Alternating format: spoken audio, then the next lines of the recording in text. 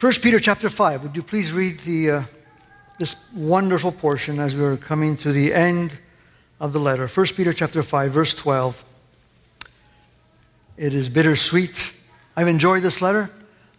Sometimes I used to say to myself, wow, there's a lot of messages on one letter.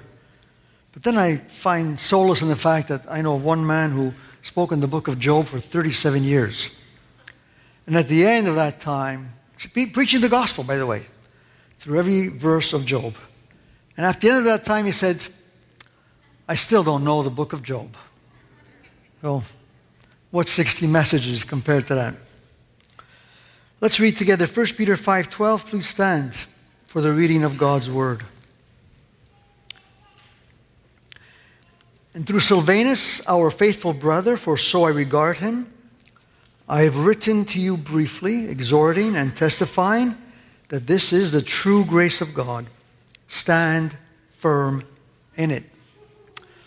Amen. Father, thank you for this word. May the words of my mouth and the meditation of our hearts be acceptable in your sight. Amen. Please be seated. Most of us, if not all of us, are familiar with the concept of counterfeit currency. I'm not sure if you've ever had a $20 bill that was authentic to you, but it wasn't. And the bank teller told you this is a fake $20 bill. At one time, counterfeit money was an easy endeavor, or an easier, with the current banknote and because of the latest technology and so forth. Counterfeiting has become a challenge for counterfeiters, but it's still very much in existence. However, counterfeit is not only limited to currency. There's counterfeit art, counterfeit cheese. I'm not sure if you've ever gone to Berkici. There's a big sign telling you to buy the authentic Parmigiano cheese. Counterfeit wines, right? Counterfeit cigars. Counterfeit olive oil. Yes, what many of you buy as olive oil is not genuine. Counterfeit Louis Vuitton bags. Counterfeit Versace sunglasses. Counterfeit jewels. And the list goes on and on and on. There's an estimated $300 billion of fake goods that are passed off as authentic. This sort of activity is very ubiquitous. And when we become the object of a scam, we get upset. We're very upset. None of us wants to be the victim of a scam. But I wonder if, as Christians, we are as careful when it comes to spiritual counterfeit. This is the one counterfeit we must be very careful about. We must not overlook it because it's pervasive and it's devastating. And so I'm asking the Lord for grace for myself and for us as a church so we can sharpen our spiritual senses so that we can spot phony Christianity with surgical precision. Now, lest some of you think this is only for a few of us. For example, if I would have a $20 bill in my hand, I could not tell if it's phony or not, right? Most of us, I don't think, can. Very few can have that kind of discernment. But thankfully for the church, this is not a gift for the few. It's not a gift only for the elders or just some spiritual leaders that have been in the faith for a long time. No, this is really a gift that every one of us can exercise. And that's why there's the church. That's a wonderful thing. And if we don't do it, who will? We cannot be laissez-faire with spiritual counterfeit. The health of the church, the salvation of souls, depends upon our resolve to expose spiritual counterfeit. It's hard work, it really is. And sometimes unpleasant, but it's necessary. Recently, my wife and I viewed a series. I fell asleep in some parts because I usually fall asleep when I watch TV. We don't watch much of it. But it was on Mark Hoffman. I'm not sure if you've ever heard of that man. Fascinating story. It was a series, they call it.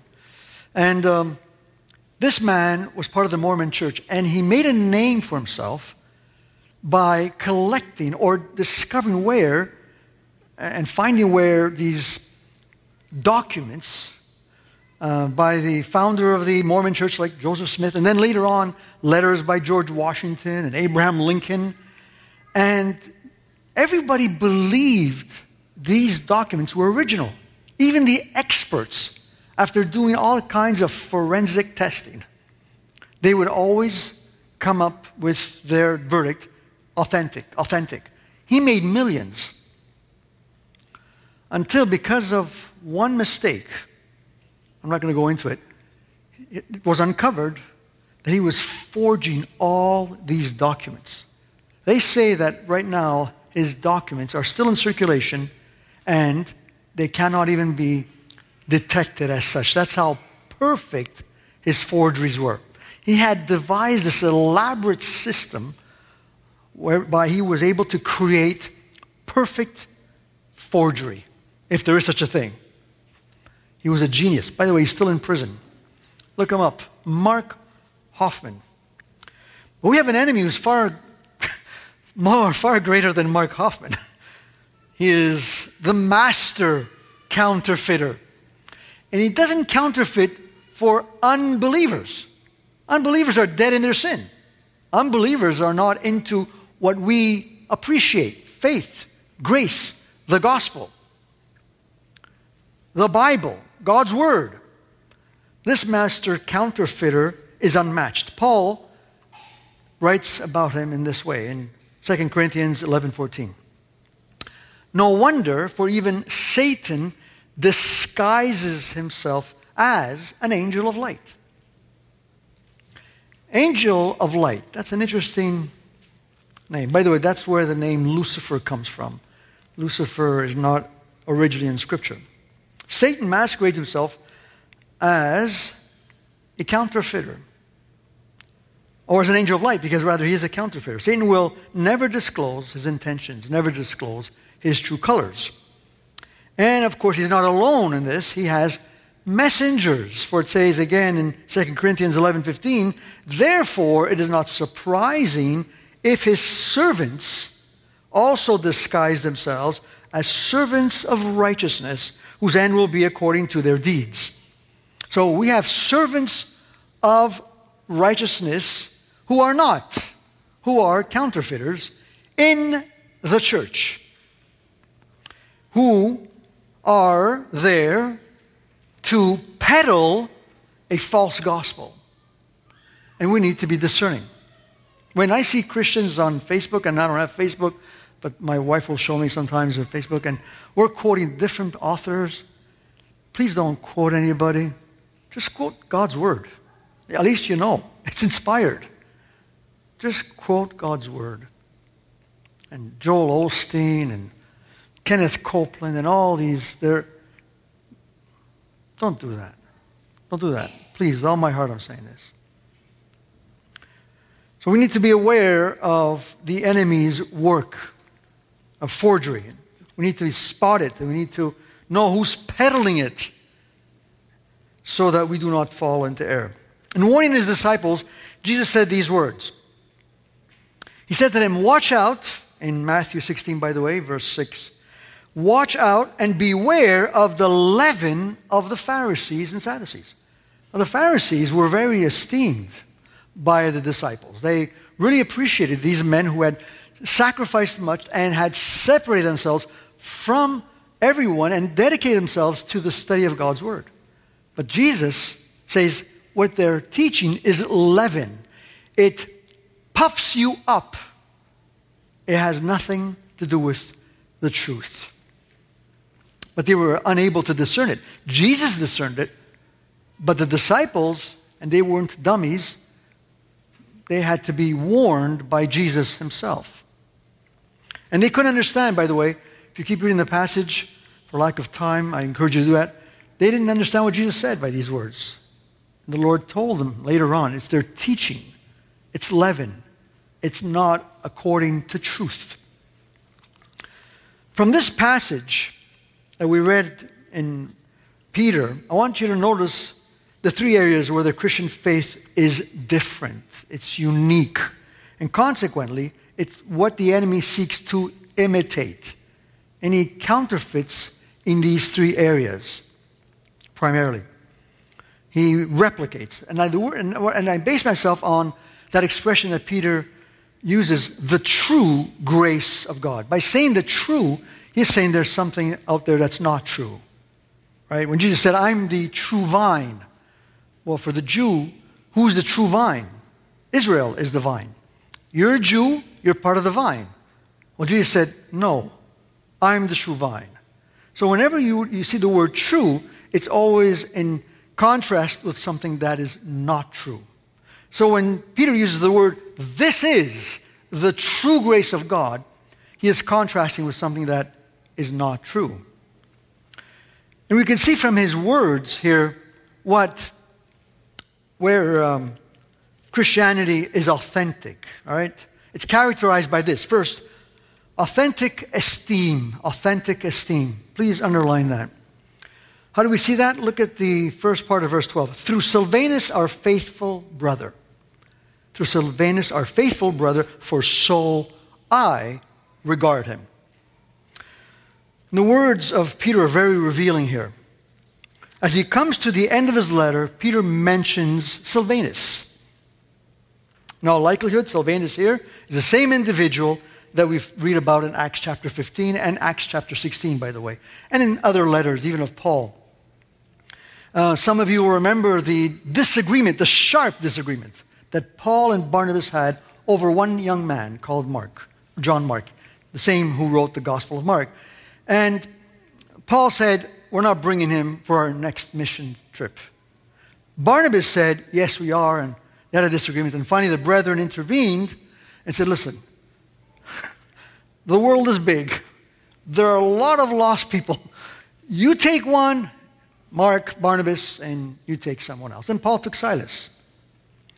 And so the scholars believe that the Silas of Acts 15 is the same Silvanus of 1 Peter chapter 5. Same one.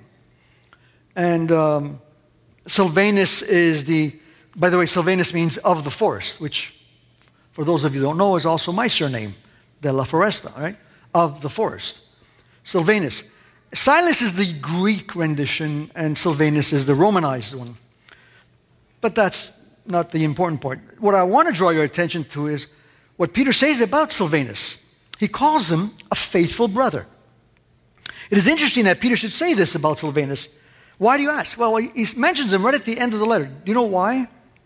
Because Silvanus was the scribe. He was writing. Peter was dictating. Peter was the one saying what the Holy Spirit was putting into his heart.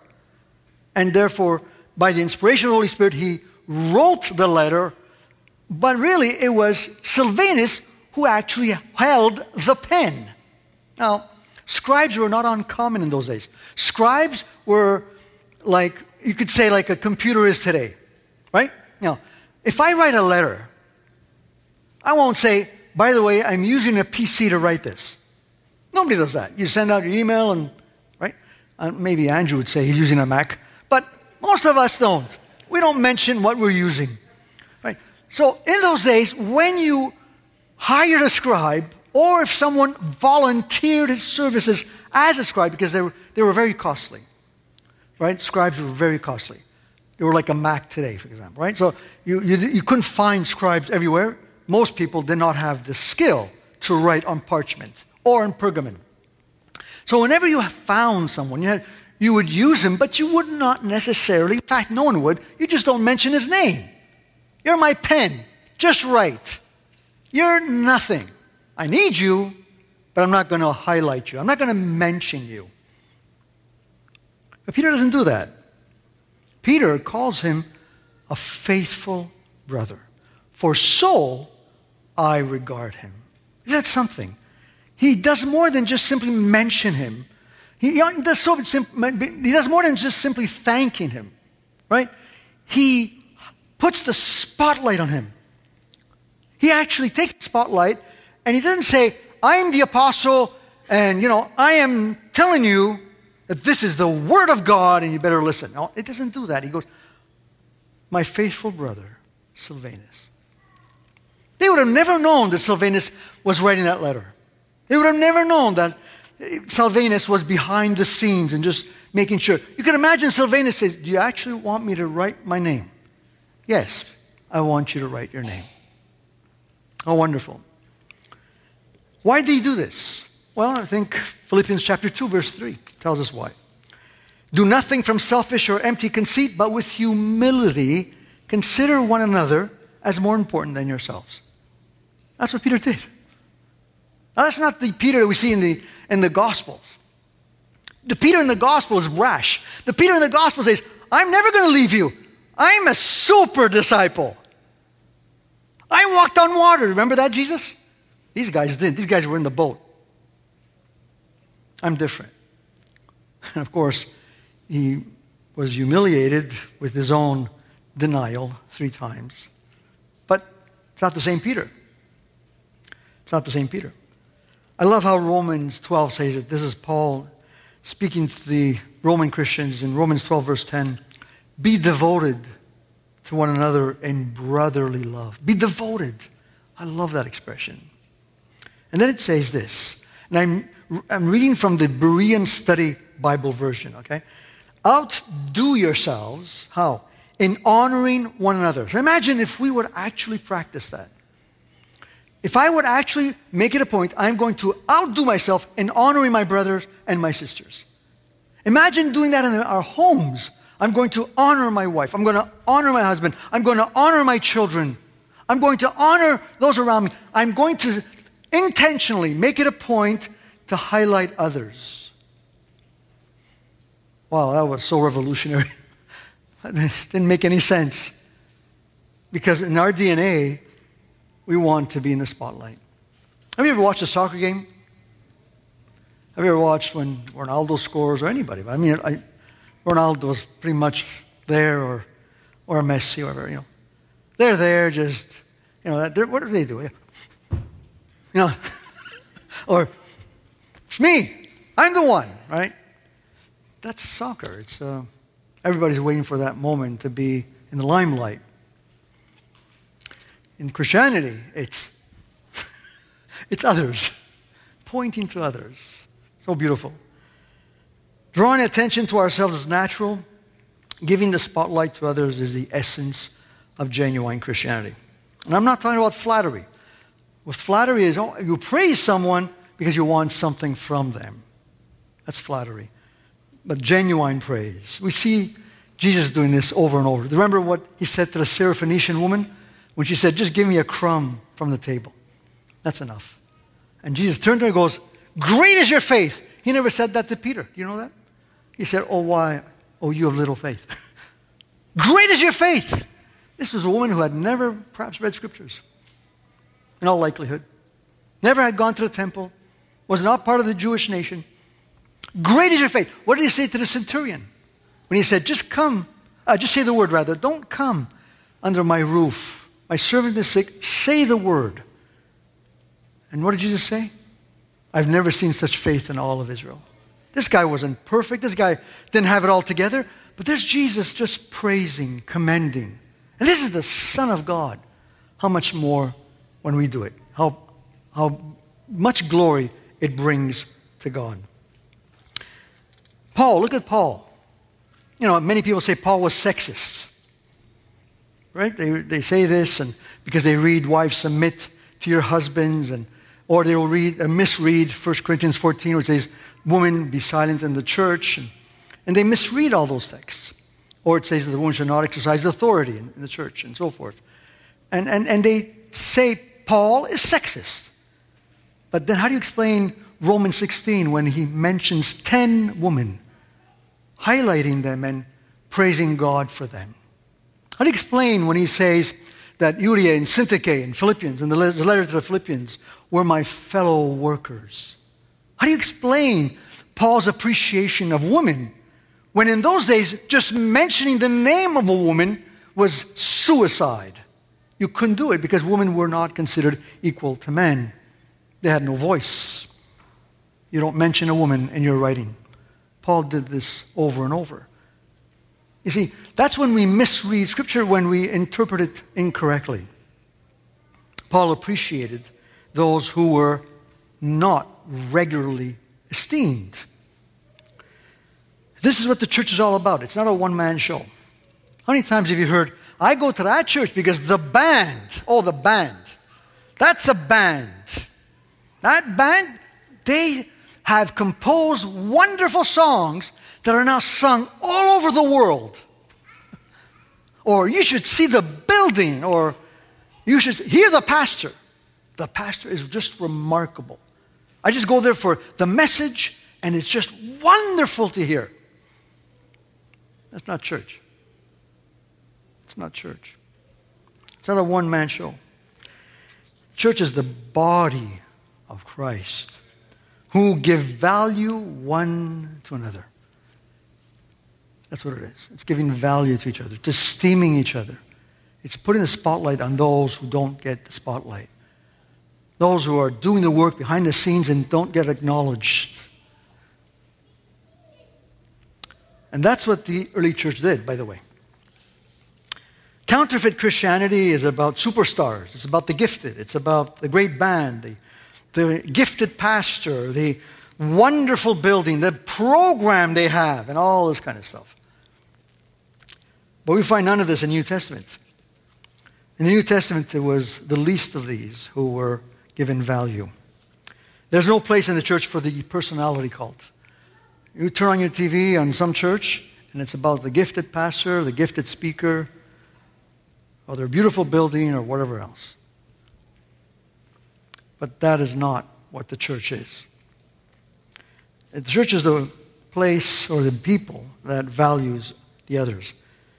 In the early church, you had the poor, the elderly, the sick, the women, the children, the slaves, who meant nothing to Rome. Nothing. You're insignificant. I don't need you. What did the church do? You're invaluable. You're important. Children, you're important. Women, you're important. Elderly, you're important. Sick, you're important. The crippled, you're important. That's how the church thrived. Rome today is no more because they were after power, glitz, glory, and gore. But not the church. When the least of these are ignored or in any way overlooked by the larger group, then you have a monstrosity. You have worldliness. That is not the church of Jesus Christ. It's a counterfeit and nothing more. So let's, like Peter, esteem one another.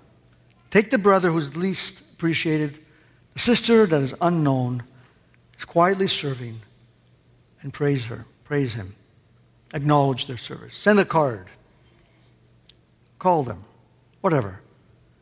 Let's do that. Let's outdo each other in honor. That's the first thing that we see.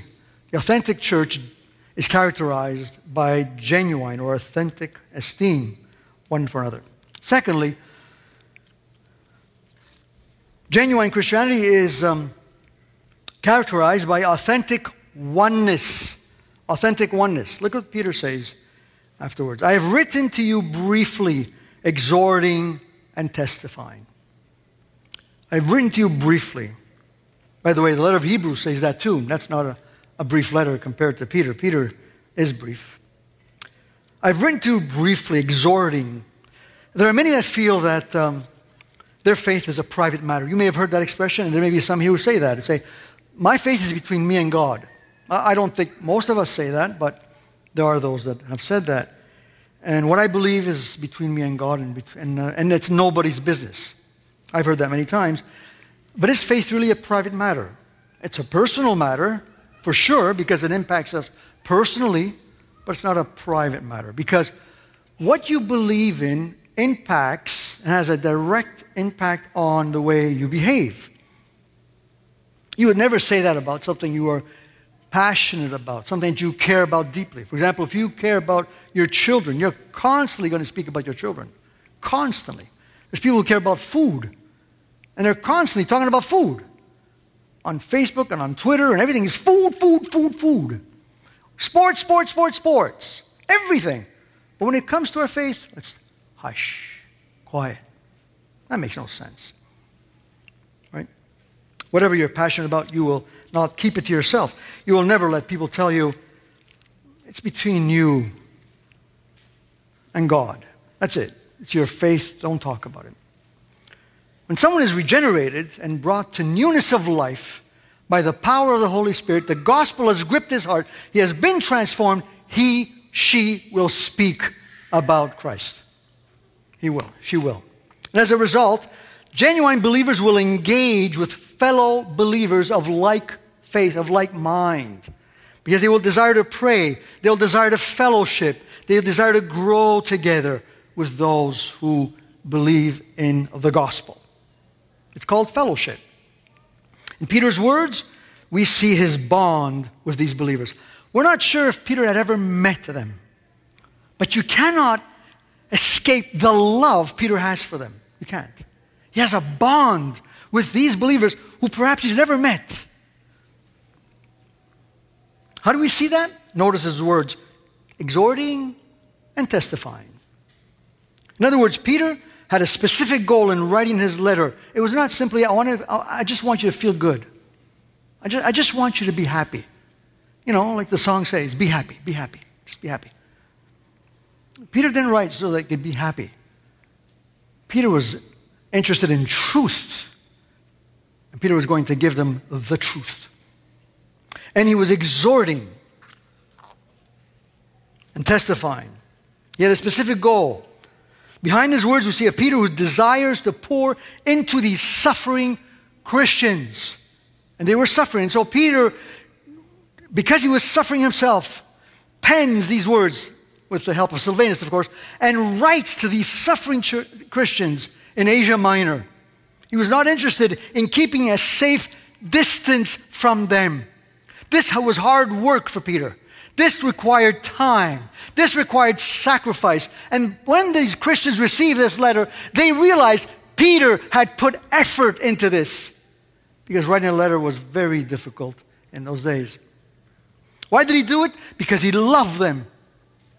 And he cared for them. He took the time needed to exhort. Exhort.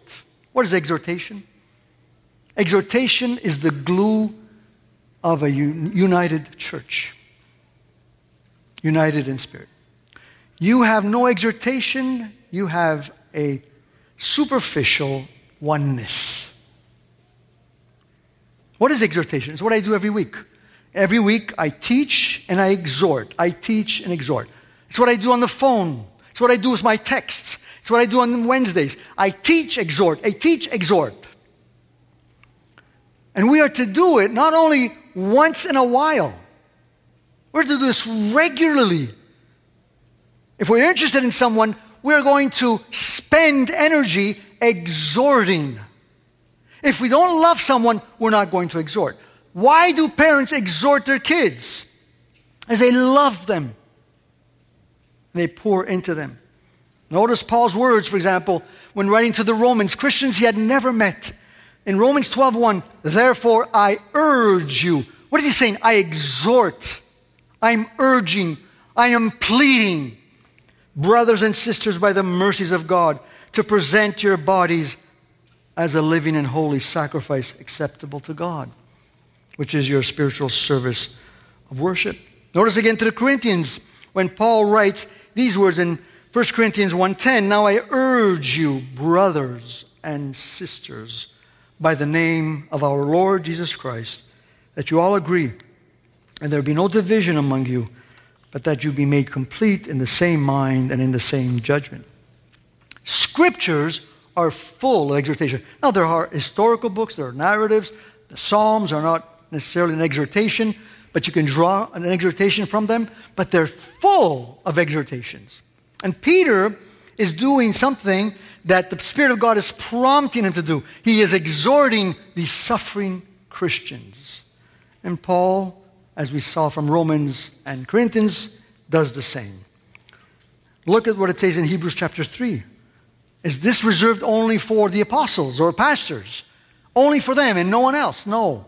Look at Hebrews chapter 3, verse 13. But exhort one another every day. Now, you cannot be, listen to this, you cannot be in a gathering every day, right? But you can be exhorting every day. You can be. And it's such a wonderful thing when we pour into each other. You know, I have no idea how many times I receive a text from some brother or some sister, and it's just an exhortation. Sometimes lengthy texts.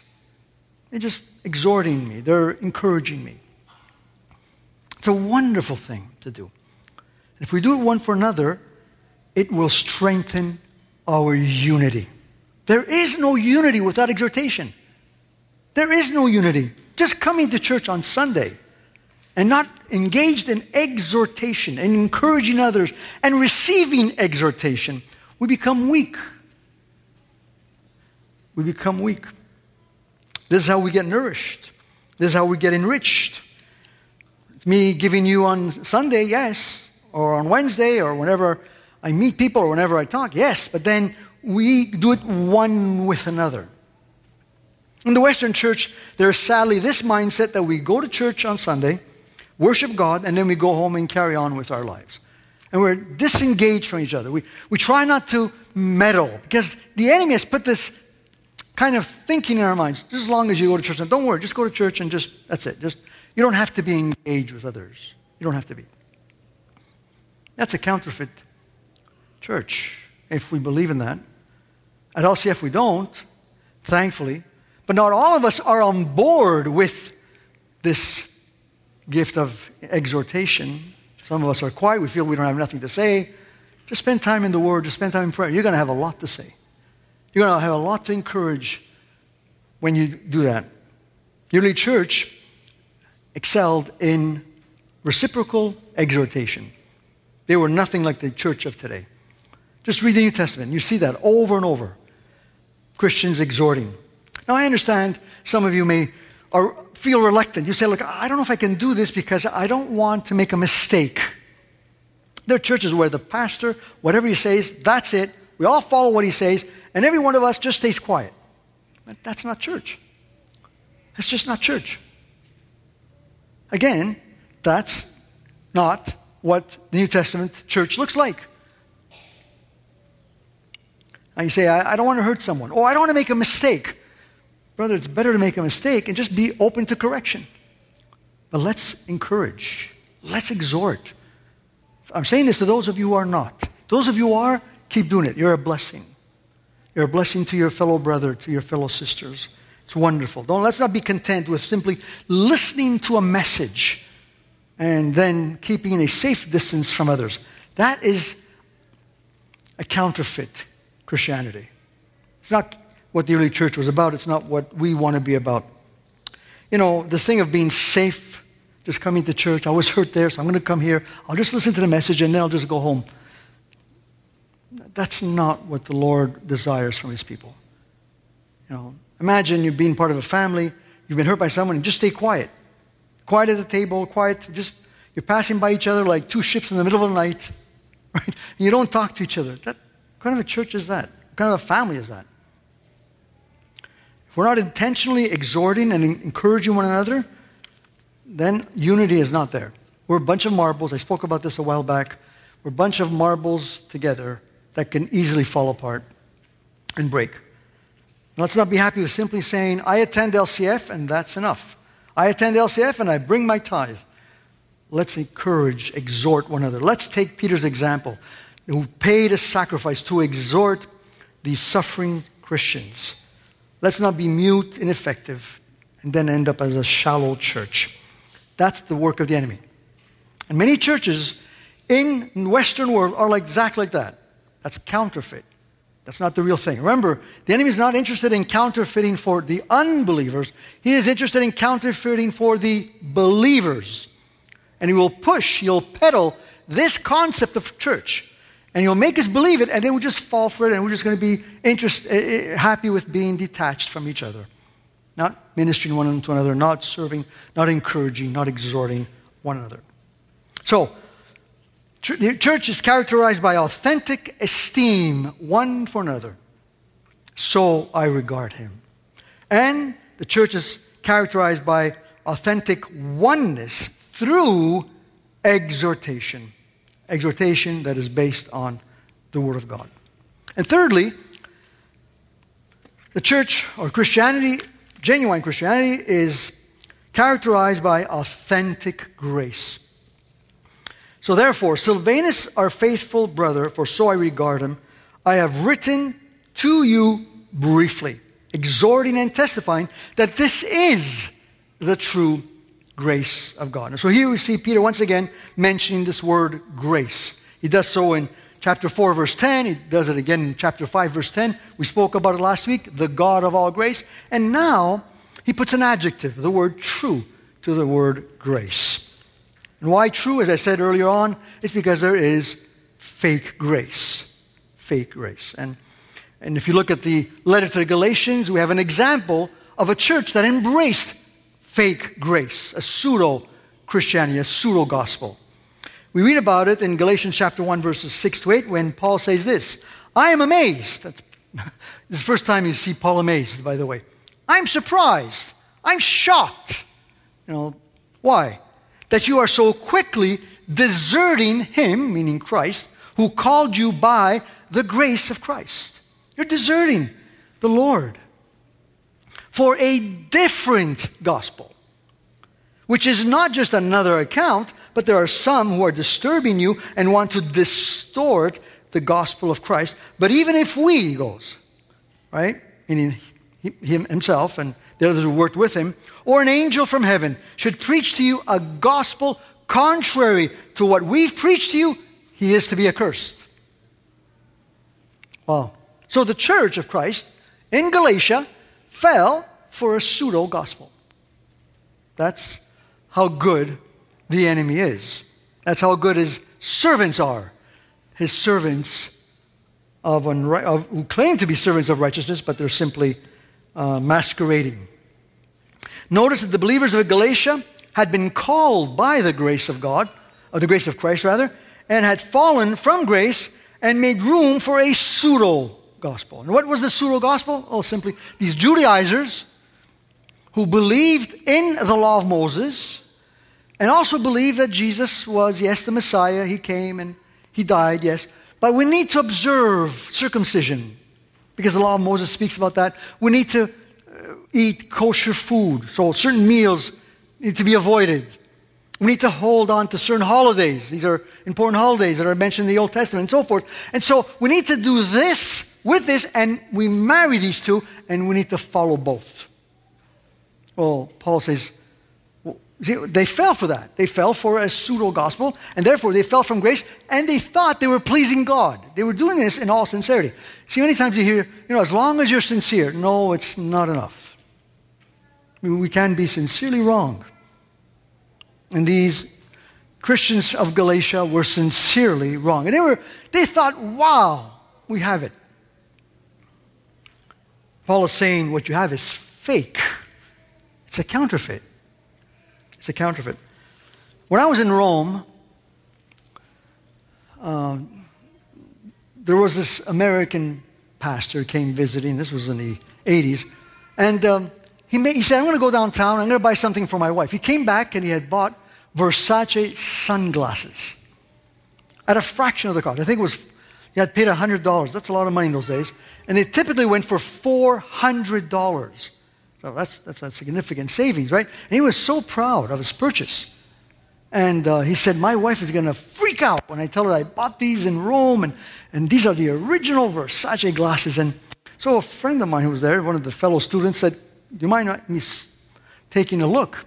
So of course, and he handles this case. The case looks so expensive. He opens the case, he hands over the glasses, and my friend looks at them, weighs them, and looks like, this is a knockoff.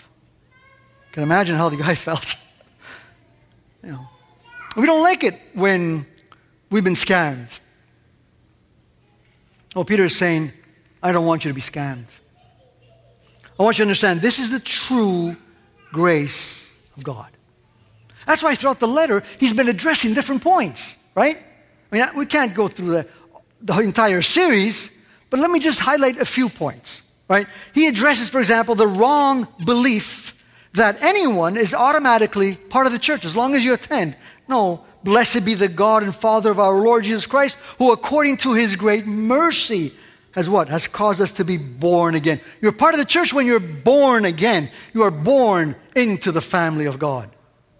That's a spiritual activity. That's a divine act. That's God doing something in us, and he causes us this new birth to take place. He tackles, for example, the false belief that sin is not really a big deal. You can be a Christian and sin. Well, in chapter 117, he says, if you address as Father the one who impartially judges according to each one's work, conduct yourselves in fear during the time of your stay on earth. He's saying there's judgment. There's judgment. Or he addresses the false teaching that if you are a suffering Christian, there's something wrong with you. I've heard this said many times. I've known people who suffered tremendously as Christians, and they were made to feel, well, there's something wrong with you, sister. You haven't got enough faith, or, you're not gripping Christ as you should be. Otherwise, the Lord will be moving powerfully in your life. And so he addresses that by saying in chapter 2, verse 20, what credit is there if when you sin and are harshly treated, you endure it with patience, but if when you do what is right and you suffer for it, you impatiently endure it, this finds favor with God. If you're suffering as you obey God, that's a wonderful thing. The Spirit of Christ and of glory rests on you. He addresses the false idea that because believers are free, they don't have to submit. We're free. No, freedom is really parroted today. It's a big topic. Submission, well, that falls by the wayside. Don't talk about submission. But Scripture speaks a lot about submission. Peter says, submit yourselves, in chapter 2, verse 13, submit yourselves for the Lord's sake to every human institution, whether it be to a king as the one in authority, to the governors as sent by him for the punishment of evildoers and the praise of those who do right. Submission. Or, for example, he addresses the false belief that there is no final judgment by writing, but they will give an account to him who is ready to judge the living and the dead. You see, throughout the entire letter, what is he doing? He's taking captive every thought that it was randomly present in the minds of Christians. He takes one and he brings it to the obedience of Christ. He takes another and he brings it to the obedience of Christ. That's what the letter does. That's what God's Word does. That's why you always need to compare. What I believe, is it according to Scripture? And we need the Bible, we need the Holy Spirit for that, and we need the church. Throughout his letter, he's been doing exactly that. So what he's saying is, if you believe something different than what I've said throughout this letter, you are embracing a fake grace. You're not standing on the grace of God. It's a pseudo-grace. How easy is it to fall for the phony, for the counterfeit? Well, rather easy. Just like this pastor who was in Rome. He was convinced. When he went to downtown, he went to a shop and bought that pair of Versace sunglasses. He was convinced it was the authentic thing. So it's very easy. Look at the Galatians. They easily fell for fake grace. We may think that I'm okay. I attend church. I read the Bible. We need to make sure that we're not falling for the counterfeit. So we need to ask ourselves certain questions. For example, do I esteem others more than myself? Am I intentional about that? Or do I want the spotlight on myself? Do I want to be noticed more than others? Well, if I want to be noticed, there's something I've got to correct. I have to humble myself for the Lord and ask the Lord to give me grace so I could esteem others and not be quick to criticize, because everyone has shortcomings. But we need to address the shortcomings if they are devastating or if they impair our growth. But most importantly, we need to esteem. That's the first thing. Secondly, do I strive for the unity of the Spirit through heartfelt exhortation? Or do I say, you know what, I go to church, I sit down, I listen to the message, it's a wonderful message, I'm just going to go home and that's it. What others want to do, let them do it. That's counterfeit Christianity. You can't do that. We need to care about each other. And that care needs to not more than say, hey, I care about you. I love you. I love you. I love you. It's exhortation. Now, I know people that just hug each other and just going around hug. I don't know if you've ever heard of this guy. He lives, I think, in California. He's known as the hugging professor. And he walks through campus. I don't know if he does it now, but he used to. And he just hugs anybody. And he makes them feel like $1 million. Imagine Peter doing that, going around, I'm going to hug everybody. Let's just hug. That's not it. It's exhortation. I need the word that comes into my life spoken by you. You need it spoken by me. Each one of us. That's why there are home groups. That's why there are prayer meetings. That's why we need to simply call each other, text each other, be concerned with each other, and we do that. There's a whole bunch here doing that, but there's a fraction that still has to get on board with that, and I'm exhorting you to do this for the sake of your growth and for the sake of the name of Christ. And then lastly, do I bring what I believe under the magnifying glass of Scripture? Peter says, I've written that this is the true grace of God. In other words, I want you to read it over and over. This is your measuring tape. I told you about the story when I was I went with a couple of people, friends of mine who were hunters, and I wasn't a hunter. I still am not a hunter, but they gave me a compass. That was my noble job. And on an ATV, they drove me all the way, I don't know where, how far, kilometers, and they dropped me off there, and they gave me a stick and a compass and said, just go east. And please, don't trust your senses. Look at the compass.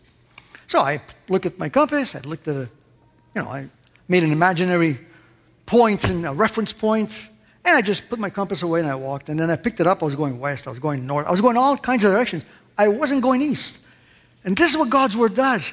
It brings us back to the reference point. We need it. And without it, we're going to go in all kinds of directions, like the Galatians. So Peter concludes this section with these words, stand firm. So we need to stand firm on these areas that the church is characterized by. All right? We want to take what Peter is telling us, esteem one for another, exhorting one another, and then listening to God's Word, reading God's Word, and measuring what we know according to the light of God's Word.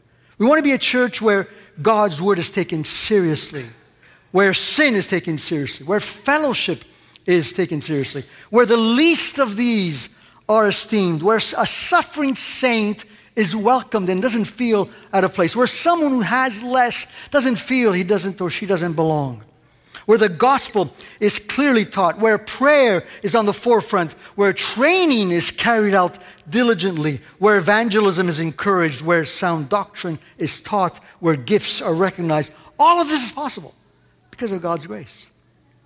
Because of God's grace. Be steadfast, stand firm. I thank God for the church of LCF.